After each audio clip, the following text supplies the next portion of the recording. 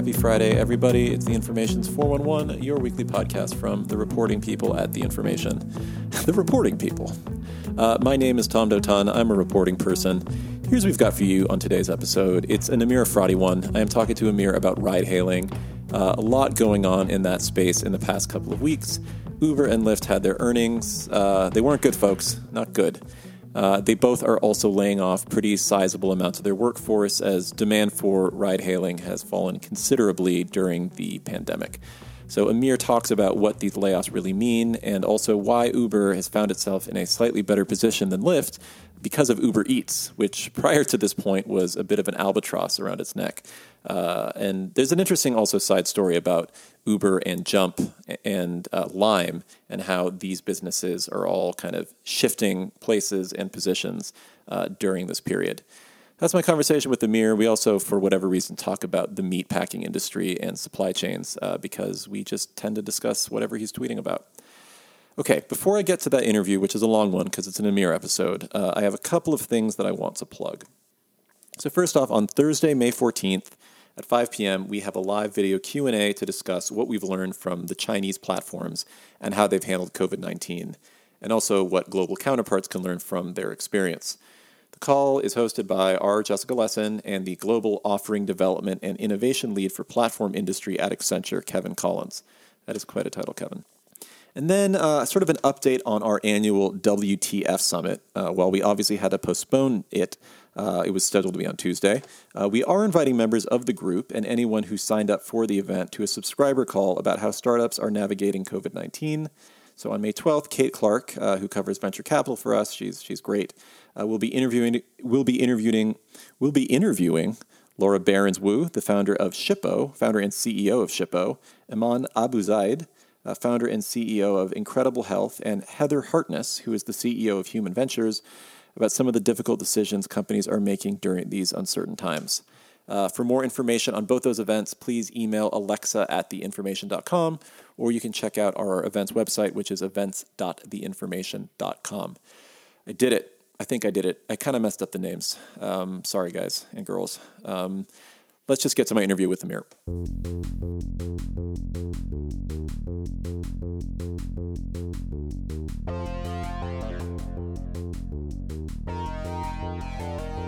All right, Amir, a lot to cover in this conversation, but given your expertise in the space, I wanted to make sure we started right at the top of this interview talking about meat and the supply chain of meat in this country.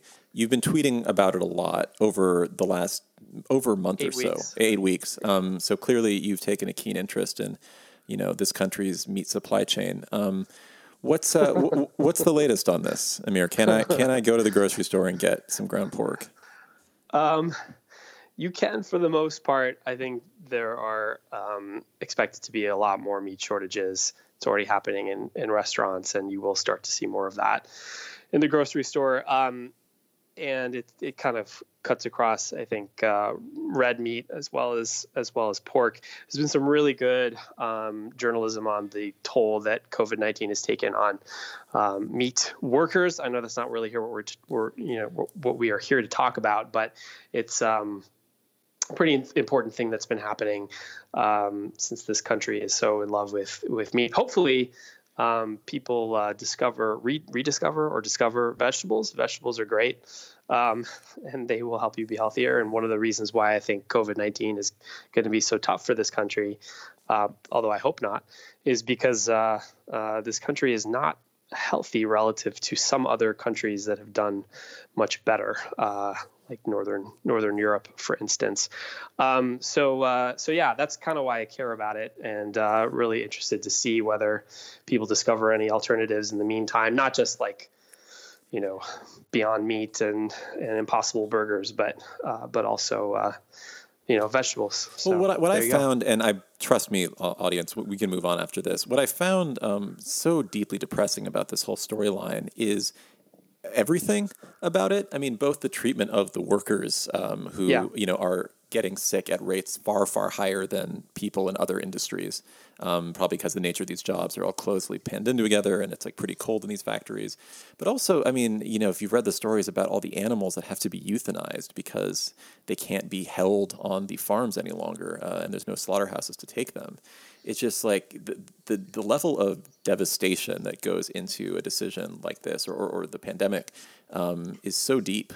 And it just, to me, just clearly reveals that we have a very, very broken system. Yeah, look, I'm not, but by the way, people are going to think I'm like a vegan or something. I'm not. I love meat, been eating meat all my life. You're an Iowa boy. That's why you care about the hog processing. Exactly, yeah. Exactly. I grew up in Iowa, but I do think that these are really good times to kind of review, factory farming and the processing also of all these meats. It's pretty disgusting, gross, affair. You really don't want to see it.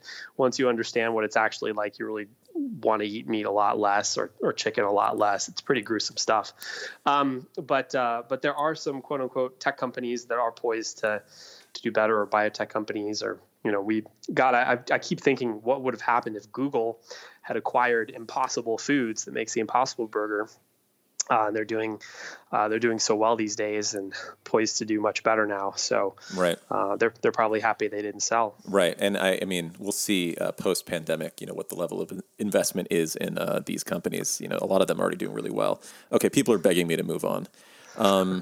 How do I transition? So, well, here's the thing. Obviously, we're not talking about, the level of unemployment and sickness in the tech industry as you are in meat processing. But there is a huge kind of wave of layoffs that have already come or going to come in ride hailing, which is your predominant beat. So you broke the news 2 weeks ago, about Uber kind of starting to get really serious about laying off their workforce. And it sounds to me like this week the first wave sort of took place. Is that kind of with Uber? What is the latest?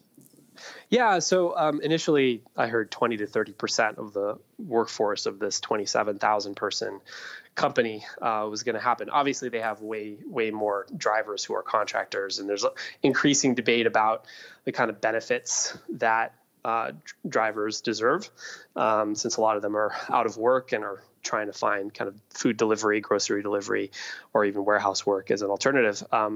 Certainly after some of the government stimulus money runs out, they'll have to do that, assuming that the recovery in transportation and the core kind of Uber-like business will take a long time to get back up to normal. So in terms of the layoffs at the company, it's happening. It started earlier this week with customer support, as well as recruiting, since they're cutting people, not hiring. And it's going to get, worse, because big cuts are going to come to, engineering and product and self-driving car development there, and all sorts of other areas. So they're all prepping for that.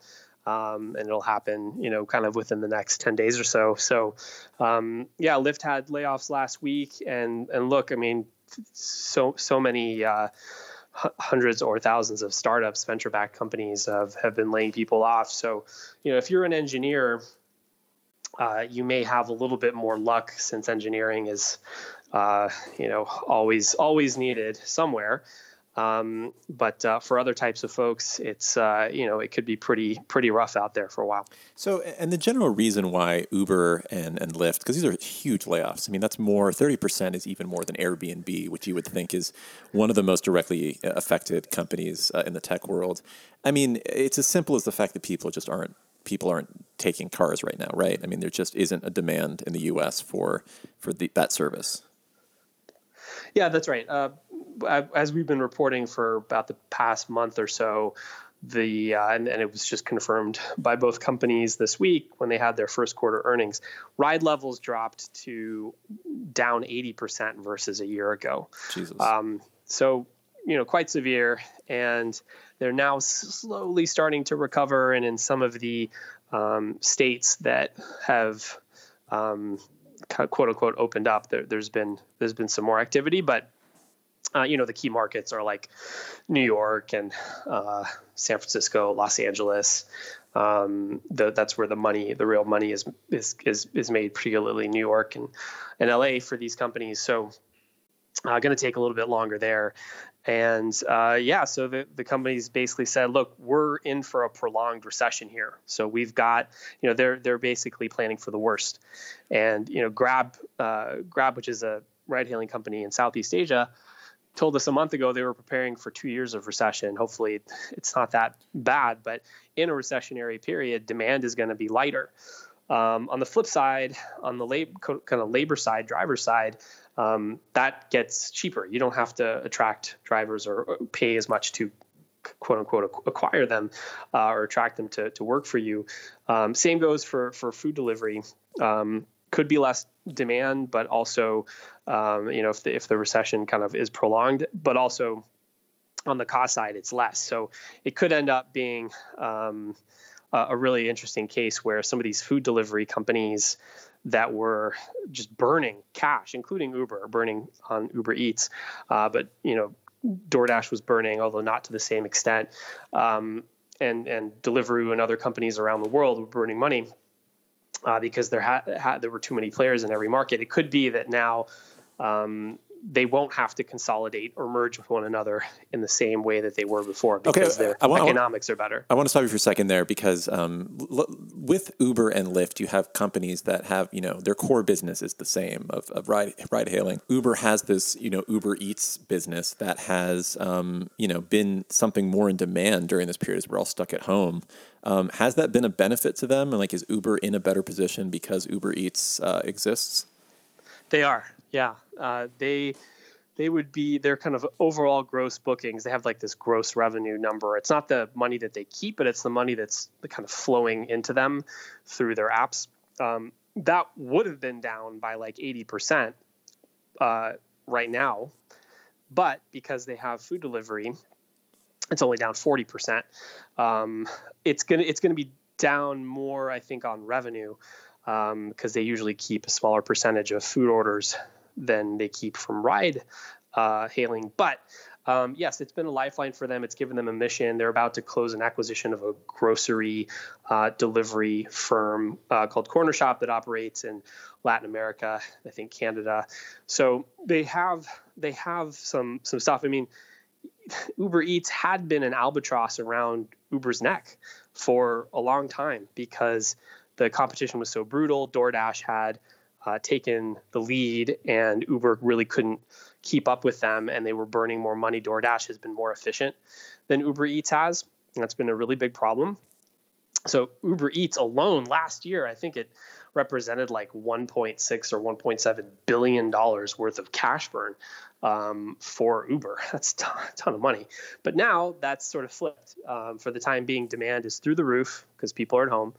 And it doesn't cost anything to attract riders. So yes, it's been a huge thing for them. And they actually took a dig at Lyft in their earnings call yesterday. Uber did, with the CEO saying that other players that don't have food delivery are being hurt more, in a reference to Lyft. So I think Lyft wishes it were more than just rides, but it's not. Right. So, and on the side business front too, you guys also had this story about Lime and kind of the increasingly entangled relationship between these two companies. And then I actually want to ask you first about them, but then also about Lyft and kind of what their Lime type business is doing. So basically the short of it is that Uber led the new investment round in Lime at a huge decrease in its last valuation, and also kind of installed their executive as the new head of Lime. Is that right? So one of the senior executives at Lime, which is basically the global leader outside of China in terms of electric kind of bike and scooter rentals, one of the top executives there previously worked for Dara Khosrowshahi, the CEO of Uber, at Uber. And he moved over to Lime, and I think as part of this deal for Uber to get rid of its own bike and scooter rental business, and essentially hand the keys over to Lime, which was, crushing Uber anyway, although still not necessarily a viable business, which we can get to in a second. As part of that deal, Wayne Ting, this fella who'd been at Lime, was made the CEO. And that's because Uber wants to keep a very close eye on its Lime investment and sort of have the option to acquire Lime if things work out as they hope it will. So look, the micromobility space, as we like to call it, has been pretty exciting and strange sort of industry to follow. There's actually a ton of debate. I hate to bring up Twitter, but a lot of debate on Twitter yesterday about what is the ultimate impact of these micro mobility firms, whether it's Bird or Lime or Uber's entrance or Lyft's entrance, on kind of forcing cities to improve their infrastructure and do more like bike and scooter lanes and just kind of have acknowledgement that there are these new forms of getting around. I think the rental side of this, like being a Lime or Bird or an Uber Jump, which is now going to be ending, that was always a difficult model. Getting people to rent these things was always going to be a difficult model because these vehicles break down very quickly. But I think over time, as these vehicles get kind of cheaper and cheaper, people are going to want to own these things. They already do, but I think more and more people are going to own these things, especially if cities continue to make improvements in protecting riders so that people don't die when they're out there with cars. So I still think in the long run, these companies, whether they succeed or not, have been part of the growing push to change cities from being so focused on cars to also being open to other forms of transportation. I, by the way, have mixed feelings on whether or not people are going to want to own these things. I think there's actually huge value in having it be a rental service because not a lot. First of all, I don't want to deal with the maintenance of a battery-powered, motorized bike, which can be a problem. And also, a lot of buildings, our office building, whenever we move back into it, included, does not have bike storage. Let's table this conversation and let's do another podcast. Sorry. Let's do another one where we bring Corey on and we can all debate this because I, for once, I actually have valuable insight that I could offer you guys on this topic. And Corey cares more about this than anyone. So let's do this. This is a good topic. Sorry. It's fine. Okay. Don't apologize on the podcast. Last thing I want to ask you about, though, is, this is back to ride hailing. So we ran this interview with a top exec from Didi earlier this week, and that painted a relatively rosy picture in China about how demand was returning, and then a bleak picture about what it could look like in the U.S. I mean, what were your thoughts on the Didi exec that we talked to?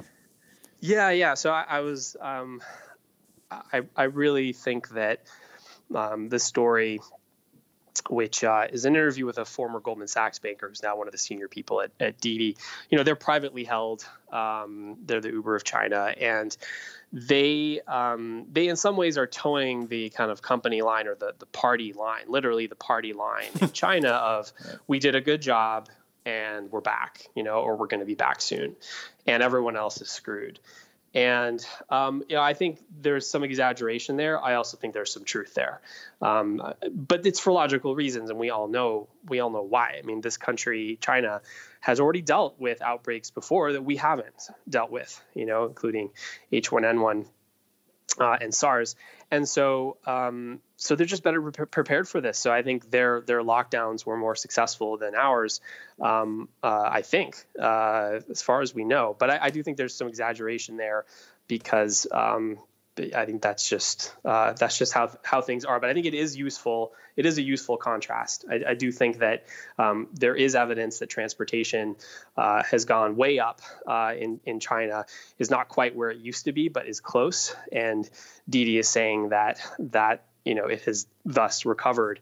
There were also laws preventing mass layoffs in China during this time, which I didn't realize until we were editing the story.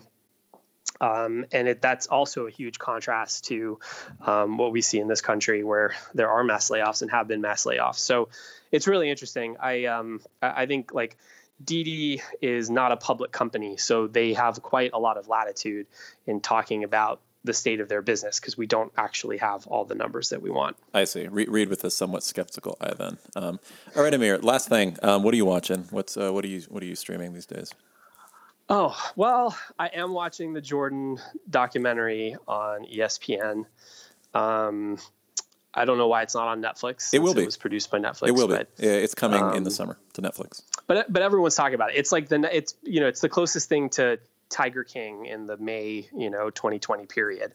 If Tiger King was early April, Jordan seems to be having. Right. Dennis Rodman is the Joe Exotic of May. Rodman was so good. So yeah, I've been enjoying that. What else? Trying to catch up on Westworld, although I'm told season 3 is bad. So I'm in season 2. And what else do I want to see? I think Billions got started again. I if you like watching just pure raw like finance and capitalism battles, then that show's for you.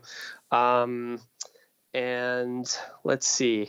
Gosh, what else am I watching? I'm not watching as much as I used to. So I am doing a lot of like reminiscing and watching old soccer like highlights. Just remembering sports. But like from like this existing season, from like the season that, came to a halt in March. I'm like watching stuff from like January, February, March, just like goals and stuff for my favorite team, which is Manchester United, which is doing quite well up until much better up until the halt. So anyway, not as bad as folks following Liverpool, which is supposed to be crowned champion first time in 30 years, but that's more than you needed to know. No, it is, and it reminds me that we probably should have another podcast talking just about that, but I won't be able to host it because I don't care.